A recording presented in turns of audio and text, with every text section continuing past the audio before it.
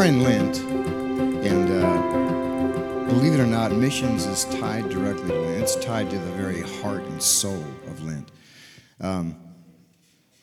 As a kid growing up in church, I was in one of those churches where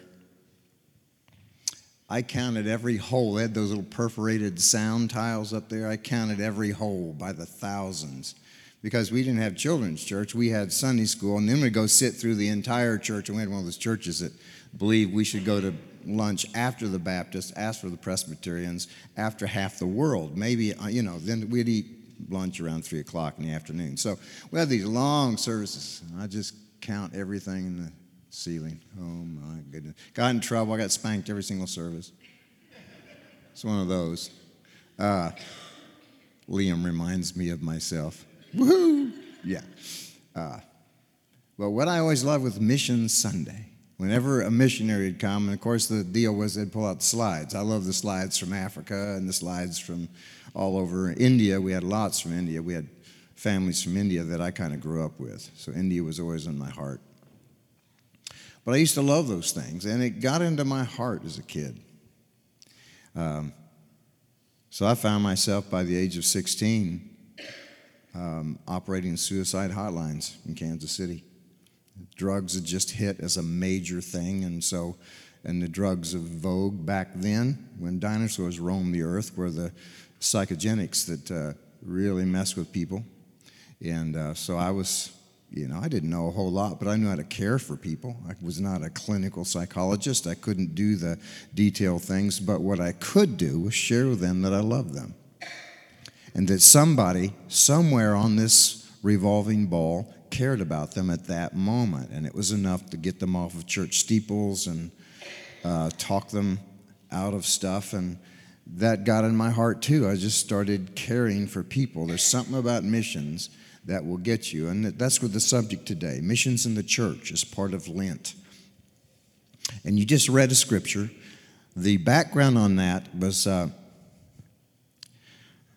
the writer is trying to encourage the Gentile church, the non-Jewish church. He's writing, basically this was called a letter to Rome, but it was to the non-Jewish church, not to give up on the Jewish people, because by then they had become the ones that everyone was going to give up on. There's no way to win them. It's too hard.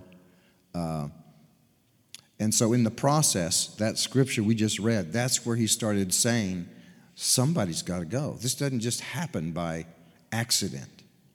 And we're going to talk about that, and you're going to see just how linked these things are. Basically, the resurrection, which is something we are spending time preparing for through Lent. The resurrection was an explosion that opened a door for a permanent change. We know that when Jesus came as a baby, that was an invasion of this planet by God, to reclaim what he originally built and also to reclaim his plan. It was foreordained. He knew ahead of time he was going to do it. But anyway, here comes Jesus, goes through 3.5 years of ministry after growing up, just like all of us grew up as a human being. And after 3.5 years of ministry, then comes a time of suffering that we call the Passion. And in Lent, we do without so that we can receive more. We do with less so we can understand more about his love and the price he paid and the value of what he accomplished on the cross and the power of the resurrection. Well, the resurrection was an explosion because up until the time of Jesus' death and resurrection, he could only reach the people who could hear him, see him, or hear the few people who could be around the physical person, Jesus Christ. So at most, he reached thousands. And if we were to put up, a picture of the geographical earth and civilizations that were known at that time, we're talking about just a little microcosm, almost a molecule of humanity. How was God's plan going to be released to the entire race of human beings? And the plan involved the death, the resurrection of Jesus, and then what we're going to look at in the scriptures again, and it's described in the book of Acts, the coming of the Holy Spirit, because it's that time and through the Holy Spirit that God dwells in people. This was promised in the prophets hundreds and thousands of years earlier, that he would give us new hearts. And then instead of following an outside set of rules, do's and don'ts and all these things, that are always limited and always flawed, and especially when people start enforcing them, they get goofy and usually produce the opposite effect of what they're supposed to do. But what if God came inside, instead of us following an outward law, he put something in our hearts? I like to think of it as a radioactive isotope that works from the inside out. So when God, through the Holy Spirit, comes to dwell in each one of us individually, that means we can communicate directly with him. As odd and as rare as that seems, it should be daily occurrence for us. But he begins to communicate to us and give us power to do something. And we need to look and see what he's going to do. The whole point is that after the resurrection, and 40 days later, when the Holy Spirit came, from that point, Jesus took a great risk, but also we get to see the exponential, actually beyond that, the exponential math of God. His plan was to send out many Christs, to send out himself, to duplicate himself in people. And you guys are familiar with John 3:16, but we need to look at it a different way, and we're going to see why it's actually valid to do that. John 3:16, it's one we all memorize, or many of us memorize as children. For God so loved the world that he gave his only begotten Son, that whosoever believeth in him should not perish, but have everlasting life. The point is, for God so loved this hot mess that we live in, these broken, hurting people, or proud people who think they've got it all together, they can figure it all out, and they're all in control until a tornado hits. Anyway, we build a false idea of our world in control. All we need to do is have a energy grid go down, and we find out just how primitive we are. Anyway, we can rewrite that. We can see through scriptures to say, for Jesus now so loves the world that he sends out you and me. Because that is an exact handoff. That is exactly what happened after the resurrection of Jesus Christ and the coming of the Holy Spirit. And we're going to see in scriptures why that is a very logical, solid, powerful understanding of why the church exists. We do not exist just to build buildings. We do not exist just to run programs. We exist to spread the good news and the hope and the healing, the purpose and the vast vision of God to fix a broken world and to establish a kingdom that is beautiful and perfect and has eternal purpose. And so let's get to it.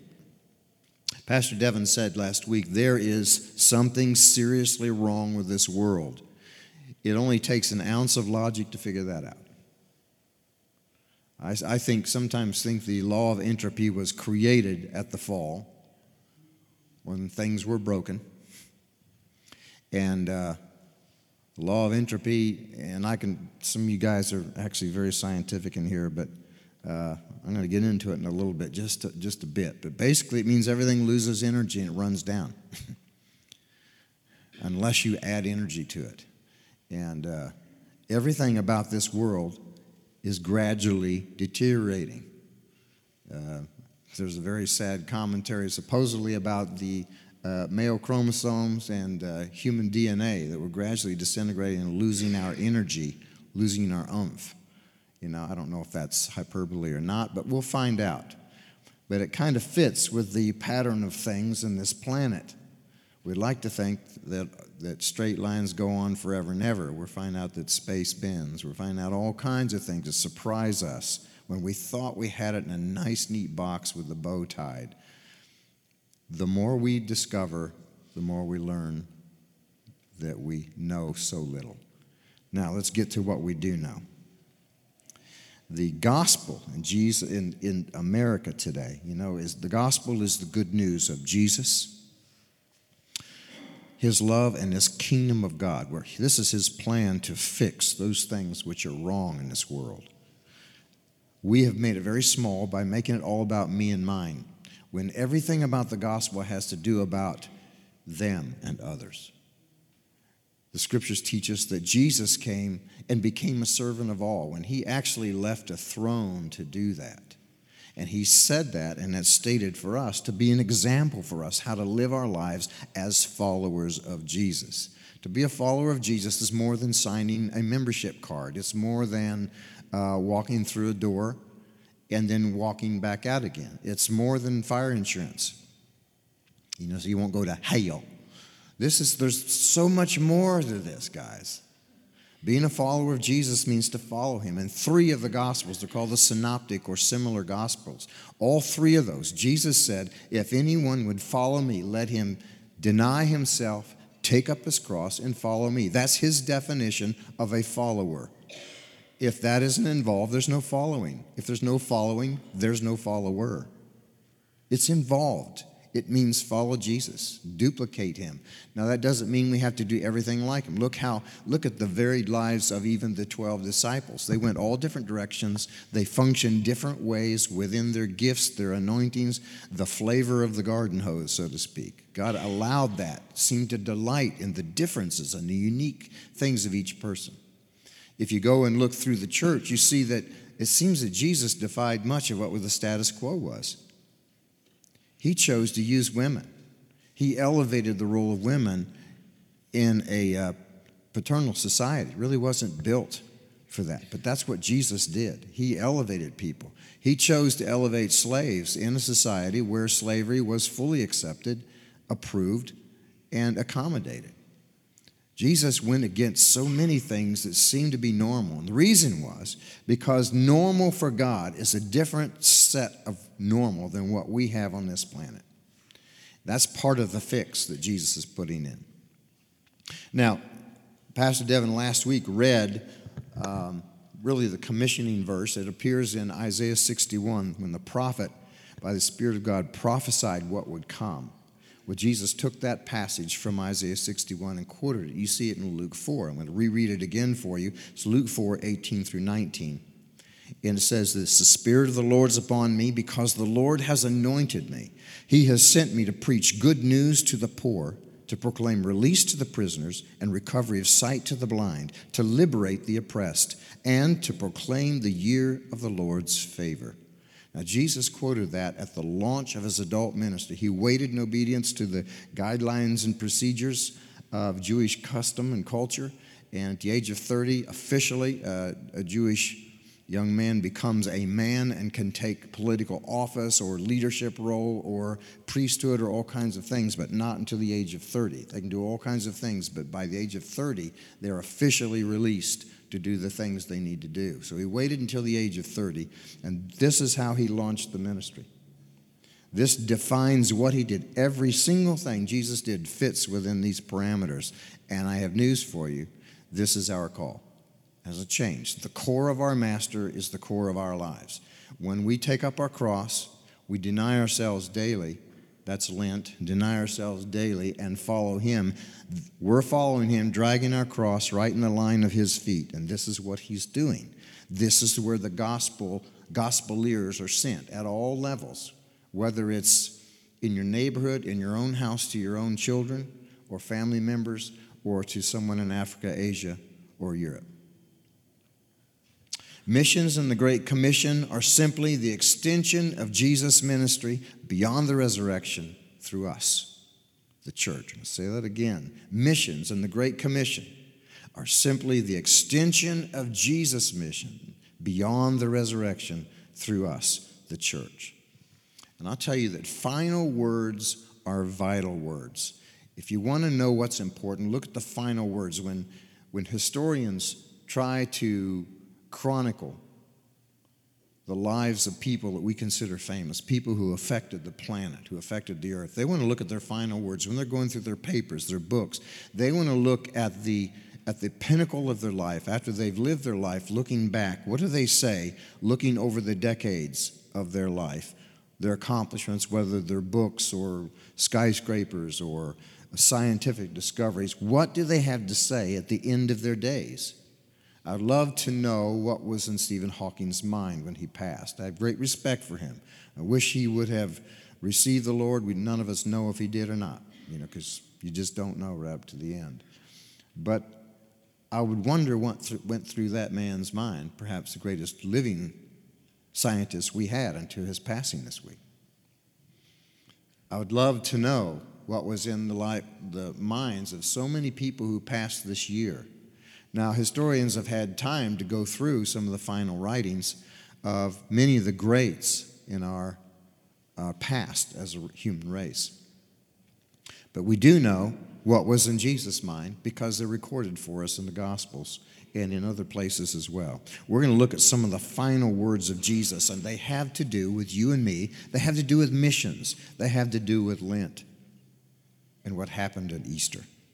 Luke 24, verse 49, a quick one here. Jesus talking to the disciples, and he said, "Look, I'm sending to you what my Father promised, but you are to stay in the city until you have been furnished with heavenly power." He was talking about the Holy Spirit. Remember, the author of Luke is also the author of Acts. Acts 1:8. This is Jesus. It says, "You will receive power when the Holy Spirit has come upon you, and you will be my witnesses." Listen to the three levels. In Jerusalem, actually there's four if you divide them. In Jerusalem, in all Judea and Samaria, and to the end of the earth. In Matthew 28, verses 18 through 20, we have some more final words by Jesus. Jesus came near and spoke to them. "I've received all authority in heaven and on earth.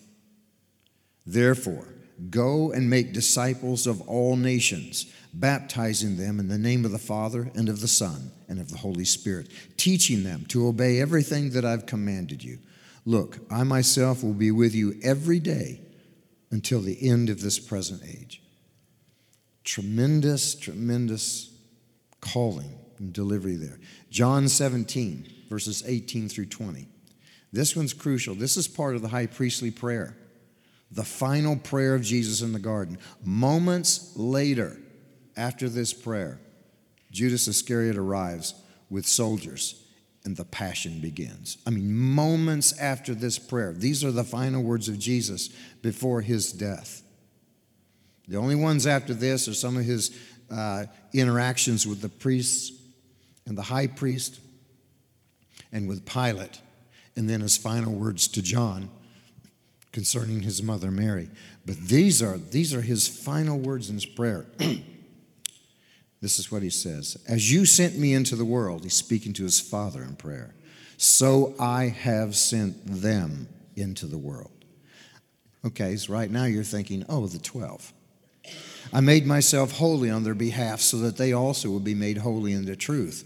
I'm not praying only for them," the 12, "but also for those who believe in me because of their word." That means every believer after the 12. If you doubt it, go back to the book of Acts and you see that it was 120 in that upper room obeying Jesus' commands. And then we'll find out that when Jesus ascended from the earth, the counts vary. Anywhere from 500 to 800 people actually witnessed the movement of Jesus from earth to heaven and the final words there. This concerns so much more than the 12. Jesus was after exponential multiplication and duplication. He was after recreating himself in you and me.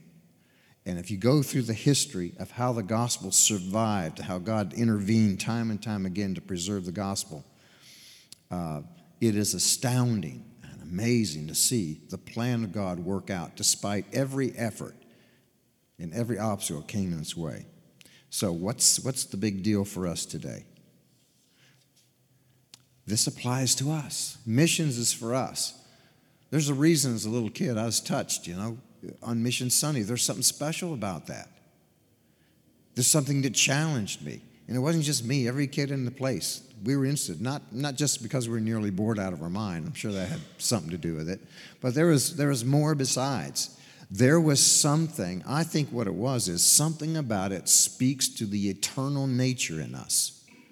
All of us in this room had a birth date where our cognitive moment begins. The scriptures say, actually, that in the mind of God, we existed before that. For instance, Isaiah is told prophetically that while he was yet in his mother's womb, God called him. into his being. But there's something, we do know that we have a moment where we are born, and there's a mystery about that. But we know that from that moment on, we are eternal creatures. Whether we're Christian, Buddhist, Muslim, it doesn't matter. If we are human beings and we are born into this earth, we are eternal creatures from that moment forward. And how that eternity is spent is up to our choices and our will. But because of that, I believe that all human beings at moment have moments where eternity invades their moment, their average day, and they suddenly sense, I was created for more than this. There are thoughts in my head that are bigger than anything I've experienced or seen. There are longings in my heart that are greater than anything I can explain. And that has led people, even if they never even met the Lord, it has led them to accomplish incredible things. I believe that is part of the divine imprint. Remember, if you go back to Genesis, that we are clearly told that we were made in the image and after the likeness of God. So we have that thing in us that's so much larger than just our limitations that we face. And some of us are better than others at reaching beyond boundaries and accomplishing things. But if you can get this thing, that one thing that we know we're all called to, this missions thing. We're not all called to sell all of our belongings and, go to Asia or Africa or Europe. That would be ridiculous. But we are all called to respond some way. And some of the greatest things done seem to be small, but they weren't. I mean, just think about the Sunday school teacher in, I forget what city it was. I think it was Minneapolis. But he just patiently taught a rowdy group of kids for years and years and years during what was called the Sunday school movement. And one of them happened to be Billy Graham. Same thing happens. There's a grandmother that patiently worked with her boneheaded grandson in the back hills of Oklahoma, mostly Cherokee family. And this kid was good at sports and really didn't want to have much to do with God. Then collapsed, found out that he had actually acquired tuberculosis, and there was no hope for him. And this grandmother was a praying grandmother, and she just prayed and would not let go. And was joined by his sister, and his name was Oral Roberts. And his life was turned around and changed forever because somebody considered their mission field to be their home and their family, and they just kept at it, and they kept at it, and they kept at it.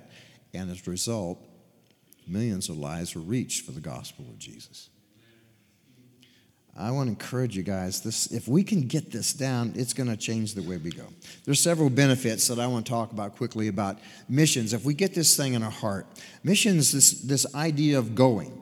Jesus says, go ye into all the world. That go ye, that's an action word. Translated in English, it means go.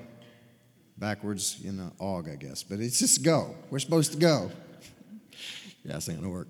Going keeps the church healthy, focused on the big picture, selfless and sacrificial. Obedience to God's go command at every level forces us to lay aside differences and move to the common things that we believe and put our focus on the King and his kingdom. Going puts us at the risk of rejection and failure. That doesn't sound really good, does it? One time, Barb and her late husband, Jim, asked me to speak to some 20-somethings and some older teenagers from another city, and they'd come to visit. They're thinking about going with Youth with a Mission for a while. You have to sign up for 3 to 6 months and go through a discipleship training, and then you go overseas. And they asked me to talk to them about it, and so they found out that my method of recruitment is a little different. And I said, you really don't want to go there. You do not want to go to Waiwam Ozark. It is a pain in the rear. It will push you to the limit. You will be scared out of your wits when you go. You'll be put at risk. And if God doesn't show up, listen, guys, you're toast. And every one of them signed up. Because there's something in us that wants to do something that's beyond our own strength. We want to go past the boundary. We want to accomplish something great. And that's really what missions is. That's what the call of God is to us. If you can do a thing, even if it's a great thing, and there's a lot of good things in the world that aren't ungodly, but they're not God either. They're fine. But they won't change lives. They won't change you significantly. But then there are those things that you cannot accomplish in your own strength. If God doesn't show up, you are toast. If God doesn't supply the resources, you will fall short. If God doesn't show up with a miracle, then you will fail. And those are the finest moments of your life. Because at that point, you have to lean on a power and a source of God beyond yourself. That's when you discover He is real. My life has been transformed by every time I have touched missions at all. My early days, whether it was on the staff at Youth for Christ, as a mess, they still love me, put up with me. Working with hurting kids at youth ranches. I remember my first trip to Guatemala. It was my first missions trip overseas. Went to Guatemala with a group of Mennonites. That was always interesting. And we were sent to see descendants of the Mayans deep in Guatemala. This group, they were a large people that had been converted to Christianity, and right after that, they had the worst, at that point it was the worst massacre on the planet. The nation of Guatemala was censored by the UN as the worst travesty that existed. They killed 100,000 Christian descendants of the Mayans, the government did, because they were non-Hispanic. I mean, racism goes all different ways, guys. Because these were native Indians. They didn't speak Spanish. All of the Mayan dialects sound like, they sound a lot like Klingon. If you guys have ever heard Klingon. They just sound Germanic or Russian or something. There's no Latin lilt and rhythm and beauty to it. It is purely guttural language and a very literal language. And so when they go in, they're the dominant races of Guatemala and throughout Central America. But when they go into a marketplace in a large city, they try and find a Spanish speaker to negotiate for them. This is the group that was targeted by the government because they're a nuisance. So they killed 100,000 Christian Mayan descendants. And these were the people we were sent to. And that had just happened about 3 years before we went down there. There had been a change of government. It was still dangerous. They had to route us different ways to avoid banditos and stuff like that. But we went there supposedly to teach these people how to worship. But when they arrived, we were surrounded by a room full of people, many of whom had walked for 8 miles through the mountains. Guatemala is mostly mountains with a few flat places. And a beautiful place, but rugged and dangerous. And those folks worshiped with such freedom and fierceness. I mean, a gentle fierceness, but I mean, they were 120% in. When they prayed, they prayed. When they worshiped, it literally almost scared us because they were so loud, and the fire in the place just overtook us. Frankly, we didn't teach them a thing. They taught us about worship. But it changed my heart. And the reason their worship was so pure wasn't just, their culture and stuff like that. It was that they had been purified through persecution, through hard times. To be a Christian, it could cost them their lives. Most of the people there already had family members that had been killed because they professed Christ. And they were so joyful, they put us to shame. I was just amazed that it had changed me. It ruined me forever. And we were able to encourage them and do some things. But I tell you, they changed me more than I changed them. And there's something about missions. If you get a chance to go on a missions trip, at any level, do it. It will change you. We'll talk about it a little bit as we go.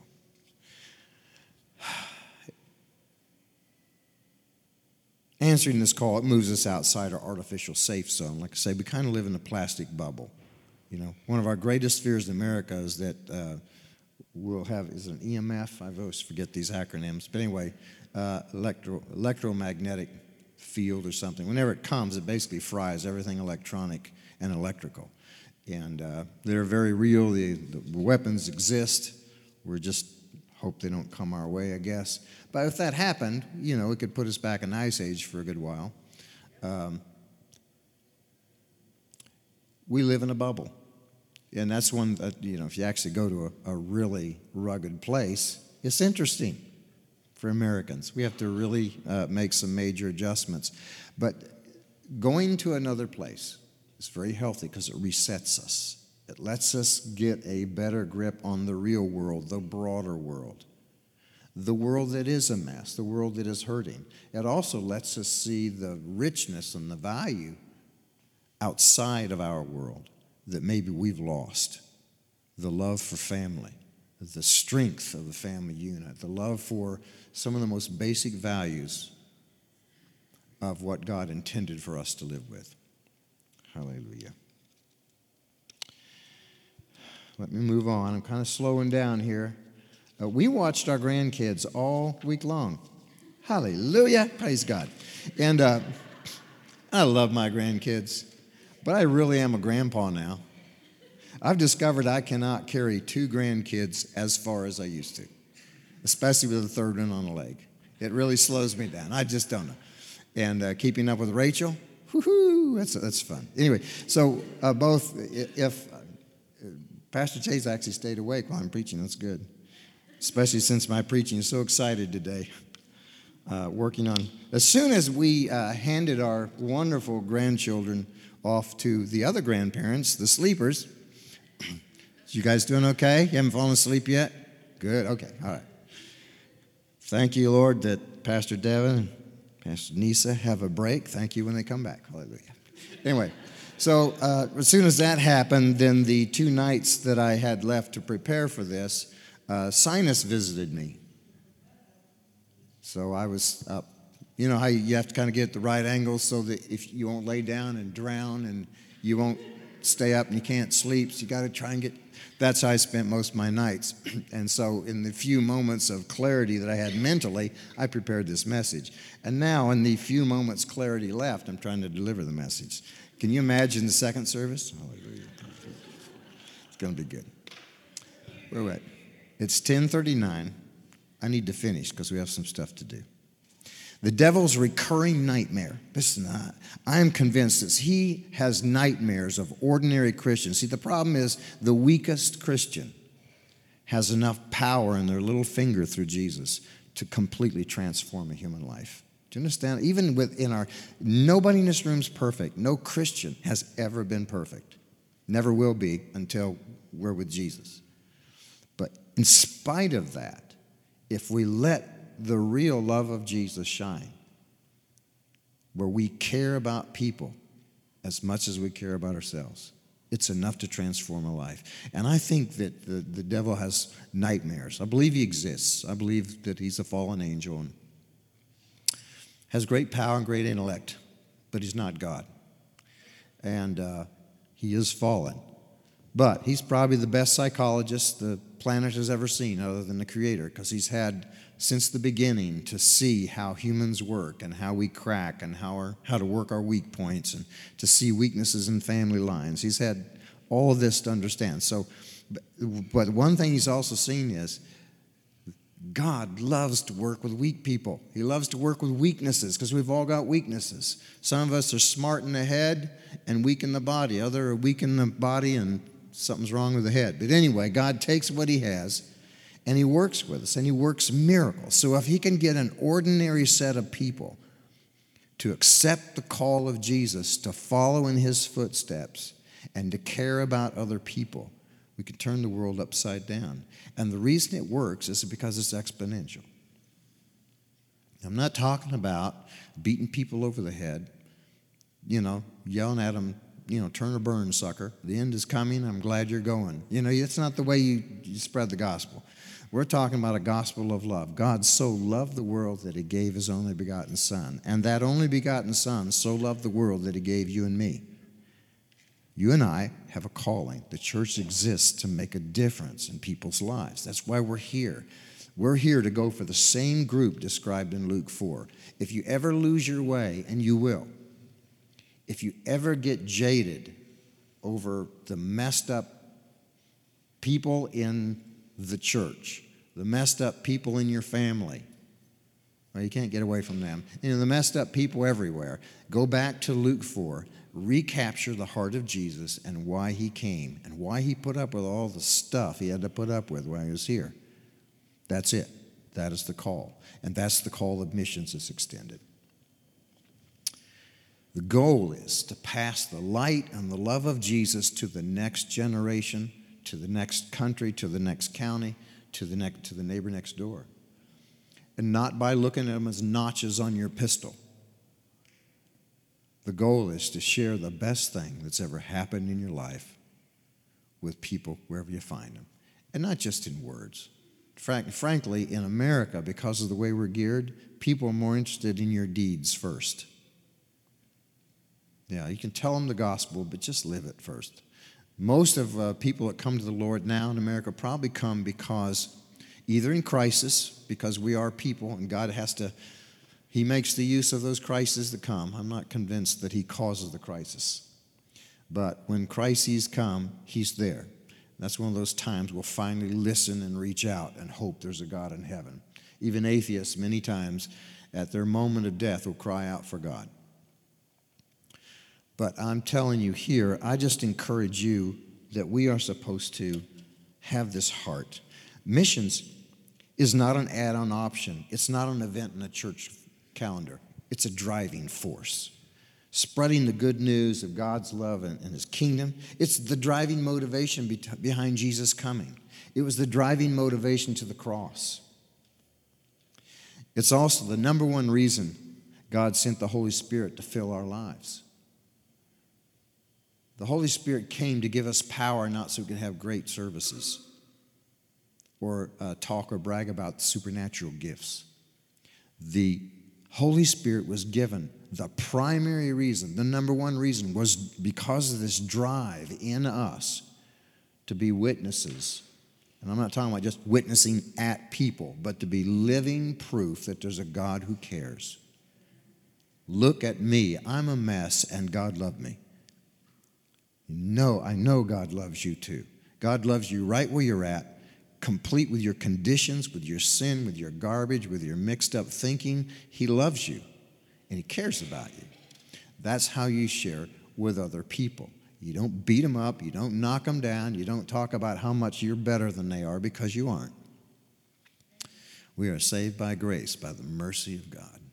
And it's time for loving, compassionate people to put feet to what we're supposed to do. And every time you or I or this church cares for the poor, every time we reach out to people that are bruised, every time we reach out to the hopeless, every time we minister to little children, what does the scripture say? Suffer the little children to come unto me, for as such are the kingdom of God.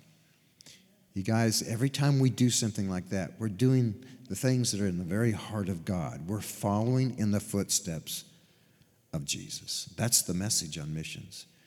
And in Lent, this week, begin to pray. And I dare you, I double dog dare you. Start praying, include in your prayer, Lord, this day belongs to you. Direct my steps today. Give me an opportunity to make a difference. And he will take you up on it. In fact, it'll scare you. I've prayed that prayer before, and I've ended up on buses talking to guys that were AWOL from the military, talking with people that were running away from home. I found myself on airplanes talking with rejected kids being bounced between parents that didn't want them and leading them to the Lord just as the wheels landed on the strip. I found myself talking to bus drivers in downtown Tulsa because I prayed that prayer and God landed me in weird places.